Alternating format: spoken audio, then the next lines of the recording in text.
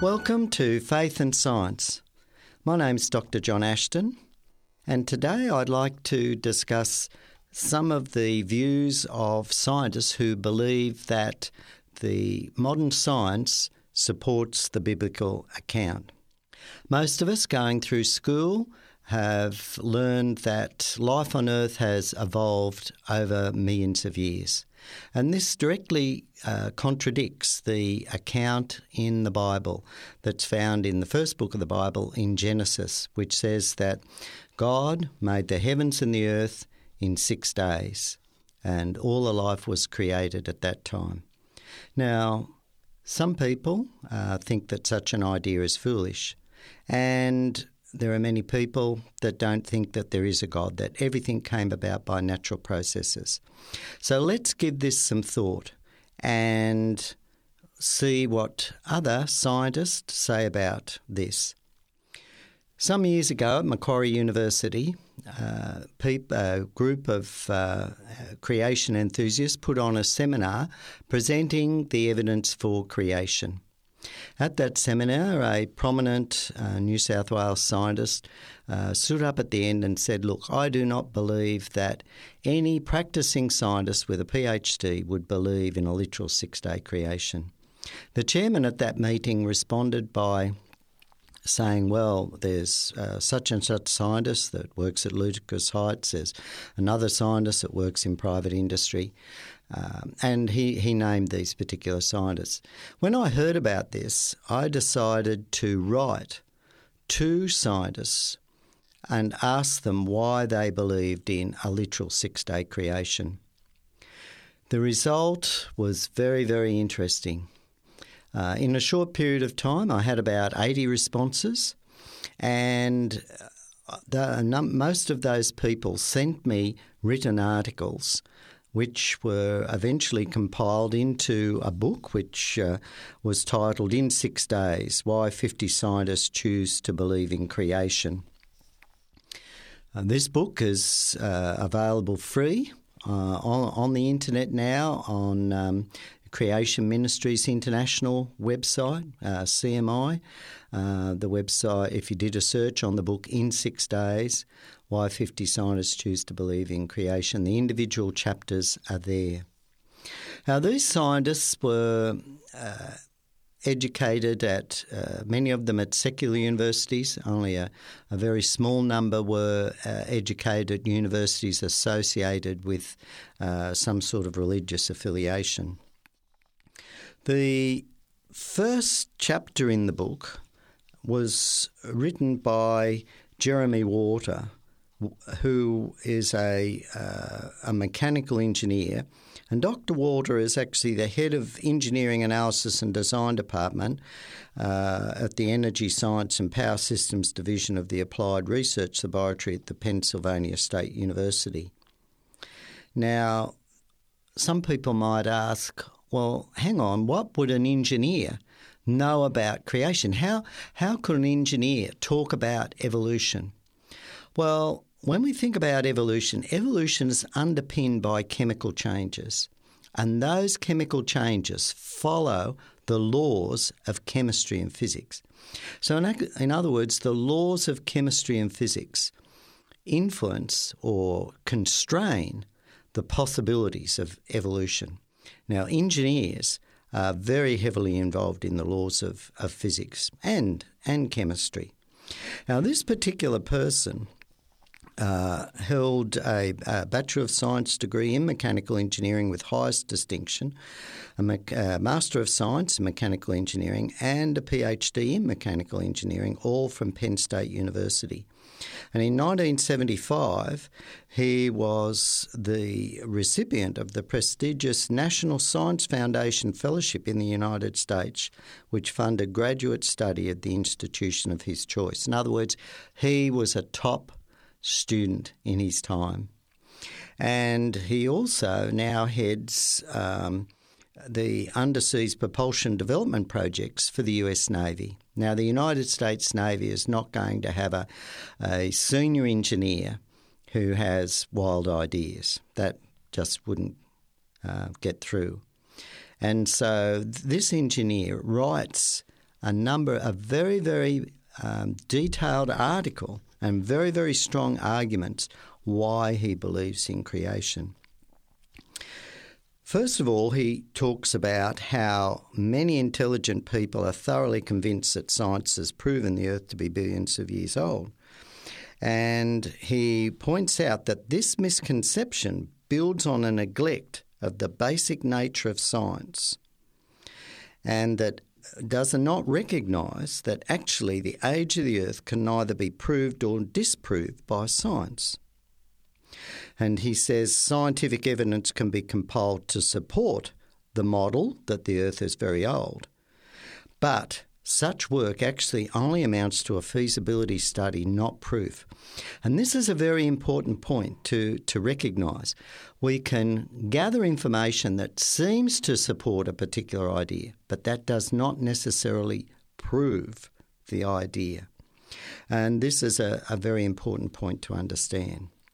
There's another, all science is based on assumptions. So there are many assumptions that are fundamental, and we call those axiomatic. And these are accepted in that we believe them. We can't prove them, but we believe them. Now, one of those axiomatic statements is the principle of the law of causality, or the cause and effect relationship. In other words, we believe that there is an effect from a cause, or all effects have a cause. This is something that we assume. And this law states that one cause can have many effects, but no effect can be quantitatively greater or qualitatively superior to its cause. Now, this is very, very interesting because Dr. Walter goes on to point out that from the thermodynamics that we know, the laws of thermodynamics, particularly the second law of thermodynamics, that the universe is running down. Now, this points clearly to a cause. Now, people talk about the Big Bang. But what is the Big Bang? What was, in actual fact, if it was the Big Bang, what is the cause of the Big Bang? And the Big Bang, we note, follows laws that, in order to work, have to be different to the observed laws today. So this is one of the major flaws in the Big Bang theory of origins, in that we've got to have dark matter and dark energy. These entities are called dark energy because we haven't observed them. We don't know anything about them. They're called dark matter because for the Big Bang theory to work, for the calculations to work, this matter has to exist, but we've never detected it today. As a matter of fact, one of the areas that science is looking for all the time is the existence of this dark matter, and what is it? So here we see that in order for a science theory to explain the origin of the universe, we have to invoke entities that we have no proof of. We don't know about. So in actual fact, it's sort of like a fantasy. It's really science fiction waiting to be proved. They're hoping that they can prove it one day. And this is a very important point. So therefore, having a creator, a mind that can create the universe, is a very reasonable concept. Now, those who listened the last time we broadcast Faith and Science, remember that I shared the experiment of moving a little finger. We can choose to move our little finger. How do we move our little finger? We move our little finger with our thoughts. Our thoughts are non-material. You can't weigh your thoughts. They don't have mass. You can't measure the volume of your thoughts or their width with a micrometer. You can't measure them, and they're non-material. And you can choose. You could choose to move your little finger. You could choose to not move your little finger. You could choose the way that you moved your little finger. You weren't programmed to move your little finger there. There were no predetermined neurons in your brain that at that particular time, and even now, if you choose to move your little finger now, programmed you to do this. This was a choice that you made, the choice of your will. Now, if by your mind you can move the physical entities of your body, we know from the Bible that God is spiritual. He's a non-physical entity. why can't there be a God who can again manipulate the physical world and indeed create the physical world? Because this is why he's God. The other question that comes to mind, of course, is that what is the origin of God? Who made God? Well, it's interesting that God in the Bible defines himself as the self-existent one. And, of course, this puts himself outside this law of causality. This is, by definition, God is God because he is outside everything that he has created. And this, of course, means that he is not testable by a scientific method. Sometimes people say, why can't we do an experiment to prove God? Why can't we prove God in some way or detect God? And, of course, the reason is because he is outside this entity. He can choose to interact with us, but we can't force that interaction backward through some physical entity. The other important aspect of faith versus science involves the theory of evolution, where proponents of evolution claim that from some simple organism that formed, more and more organisms evolved, more complex organisms. So we have very simple little bacteria that somehow become little creatures like worms, that somehow then become more complex creatures like fish, which then become amphibians. And so we have the evolution of different body parts, the digestion system, eyes, fins, leg and arm and systems and reproductive systems. Now, these things are enormously complex and they require things to come together in specific structures. But the second law of thermodynamics says that the opposite, that everything runs down. And that's actually what we observe, isn't it? We observe that things decay, things rust, they break down. Chemical molecules that may have a structure after a while lose their structure and decompose and break down. We see that animals are becoming extinct. We have people talking about global warming, and in the newspaper the other week I read where we have the first mammal reported to become extinct as a result of global warming. But do we see any creatures evolving with some new mechanism that enables them to survive the global warming that wasn't here before? No. We don't observe evolution occurring. We've done laboratory experiments where we've bred bacteria through tens of thousands of generations and they've still remained the same species of bacteria. They haven't even evolved into a different type of bacteria. So nothing has been able to be proved in the laboratory, but instead we know that we lose something like a 0.25% of the known species, or it might be 0.1% become extinct each year. So what we see is extinction and the running down of things. People sometimes, evolutionists say, well, look, you can't apply the law of thermodynamics. Now, Dr. Waters is a brilliant engineer, and engineers know all about thermodynamics, and his area of specialisation is related to heat engines and specifically to thermodynamics. He's very familiar with this. And so sometimes the evolutionists say, well, what about probability? What about statistical thermodynamics? What about the possibility that, yes, through chance something could happen? And of course, a famous creationist who James Clerk Maxwell, who developed Maxwell's equations and first proposed that light was a combination of electric and magnetic fields.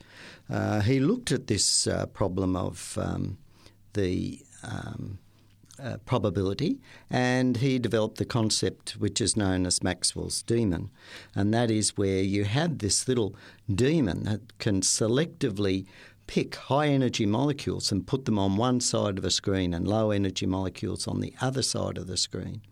And therefore you can somehow increase the order in your system. But another brilliant scientist, Leo Szilard, who actually first patented the nuclear reaction and discovered the modern theory of nuclear power, that brilliant Hungarian physicist, he pointed out that in actual fact the energy that the demon uses in sorting the particles is actually greater than the energy generated. And so we can never defy the second law of thermodynamics. And I think this probability issue is something that many proponents of evolution don't understand, that the probability of the structures arising in living organisms are so minute as to be absolutely impossible, especially for first life to form from non-living molecules. Matter of fact, the Nobel Prize winning molecular biologist Francis Crick, who was one of the discoverers of DNA, recognised that the probability of DNA forming by chance was so small that life must have come here from another planet. There wasn't, even in 4 billion years, there would not be enough time for the living molecules and the millions of molecules that are essential even in the simplest cell to form by chance.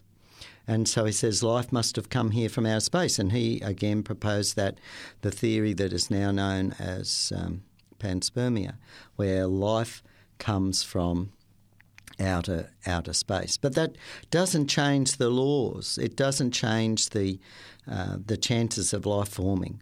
And even if you give the universe 14, 15, 20 billion years of age, there's still enough time in terms of probability for life to form anywhere in the universe. And then, there are many other brilliant scientists that have recognised this too. So Fred Hoyle wrote that the possibility of life forming from non-living molecules does not fit the facts. So here we have brilliant minds that recognise there must have been a supernatural cause, or the only alternative is a supernatural cause. Even our universe is very unique in its structure, and it must have been formed very quickly because many of the structures within the universe are dependent on other structures around them. Even the system that our planet operates in revolving around the sun and our solar system, the whole structures depend on the whole universe operating as a whole. In fact, this was recognised by another Nobel Prize winner, George Weld, who was a professor at Harvard University. He originally trained as a zoologist, and he, from his studies, pointed out and believed that there was clear evidence that the universe itself was designed to support life here on Earth. And there's much that we could go into about that. It's not just the fact that we're the ideal distance from the sun and the ideal distance from an ideal size so that our gravity allows hydrogen to diffuse away and not poison the atmosphere, and we hold on to oxygen, all these sort of things. There are so many things, but even our position within the solar system and the fact that we have the larger planets that act as vacuum cleaners and mop up any really bad flying objects that might damage the Earth, and the way we're protected from cosmic rays by the Earth's magnetic field.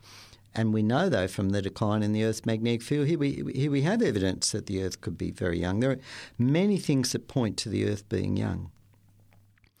It's interesting, too, to note that if we go back 40 or 50 years, even in secular textbooks, engineers and scientists wrote about a creator. For example, in a 1978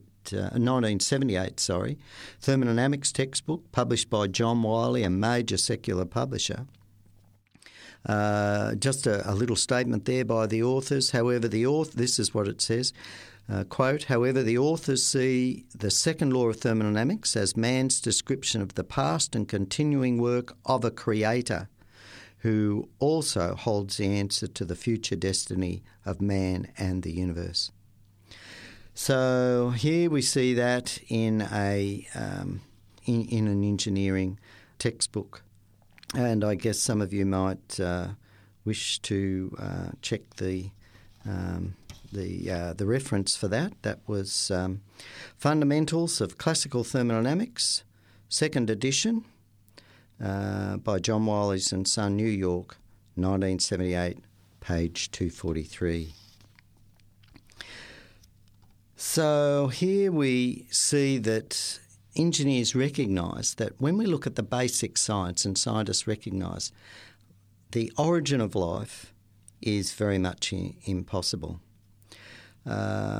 Another highly educated molecular biologist commented a similar effect. Edmund Kornfeld, who discovered one of the very important antibiotics that we use today, vancomycin, he wrote back in 1962, as he studied the intricacies of life, that he wrote this: while labouring among the intricacies and definitely minute particles in the laboratory, I frequently have been overwhelmed by a sense of the infinite wisdom of God. One is rather amazed that a mechanism of such intricacy could ever function properly at all.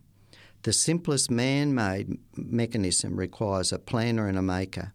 How a mechanism 10 times more involved and intricate can be conceived as self-constructed and self-development is completely beyond me. So here again was a molecular biologist. Now some people say, okay, that you're quoting somebody that's 50 years ago. But if we read the book in 6 days, we find current scientists who are currently practicing who believe exactly the same thing. Let me quote one other. John Kramer is a research scientist. Well, he's now retired at Agriculture and Agri-Food Canada. John Kramer was one of the folk who developed canola oil. He was on the team that characterised its safety and so forth. And he has analysed particularly the structures of the bacteria that are called the archaea, in that they're believed to be very old. So he's published papers directly on these bacteria in recent times. As I said, he is a current emeritus professor there at the University of Guelph. He trained in molecular biology and biochemistry from the University of Manitoba and a PhD in biochemistry from the University of Minnesota. And so he served as the associate editor of the journal Lipids. So here is a highly respected biochemist who's actually studied the chemistry of the actual bacteria that are believed to be the earliest and oldest types of bacteria. And he actually points out from his studies that these bacteria that are supposed to be the oldest and earliest bacteria are in actual fact more complex than later bacteria in some regards. And again, he talks about how back in his undergraduate days he was confronted with the theory of evolution.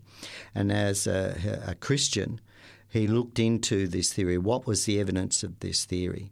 And he was challenged by his professors because he was not comfortable with the theory of evolution, and they made it difficult for him. And so he has spent a lifetime working in this area, and he has compiled quite a bit of evidence that evolution is absolutely impossible, and gives these reasons in his chapter in the book, In 6 Days. So, and there are many other scientists, and I think we will talk about some of these in future editions of Faith and Science as well. When we look at another chapter in this book, and we're only looking just at 3 chapters here, is by another scientist, Jerry Bergman, who has a PhD in human biology from Columbia Pacific University, as well as a PhD in evaluation and research from Wayne State University, and also has degrees in psychology. But he was particularly interested in the structure of the human body. And he points out that even if we just look at the bone structure in the human body, the chances or the probability of arranging the bones, or the bones being formed randomly in a code to fit the structure that they are is so high as to be absolutely impossible for it to occur by chance, that the codes to program the human structure of the human body could not arise by chance. And he actually sets out the calculations in his chapter in the book, In 6 Days. He points out as well that even the structure of the universe, the way the groups of stars which we call galaxies have particular structures, and the way the galaxies are grouped together in structures have particular structures, and the way those clusters are organised to form enormous groups of clusters called superclusters. These structures all point to an intelligent designer, an amazing intelligent designer. So what we have discussed today clearly shows that leading scientists recognise that science does not support the theory of evolution. It does not support life arising somehow by physical processes. And we have only discussed just 3 out of the 50 scientists that contributed to the book In 6 Days. In our next episode of Faith and Science, we will look at another 3 scientists and what they say about the evidence, the scientific evidence, that the Bible gives us a true account of how we came to be. My name's Dr. John Ashton, and you've been listening to Faith and Science. God bless.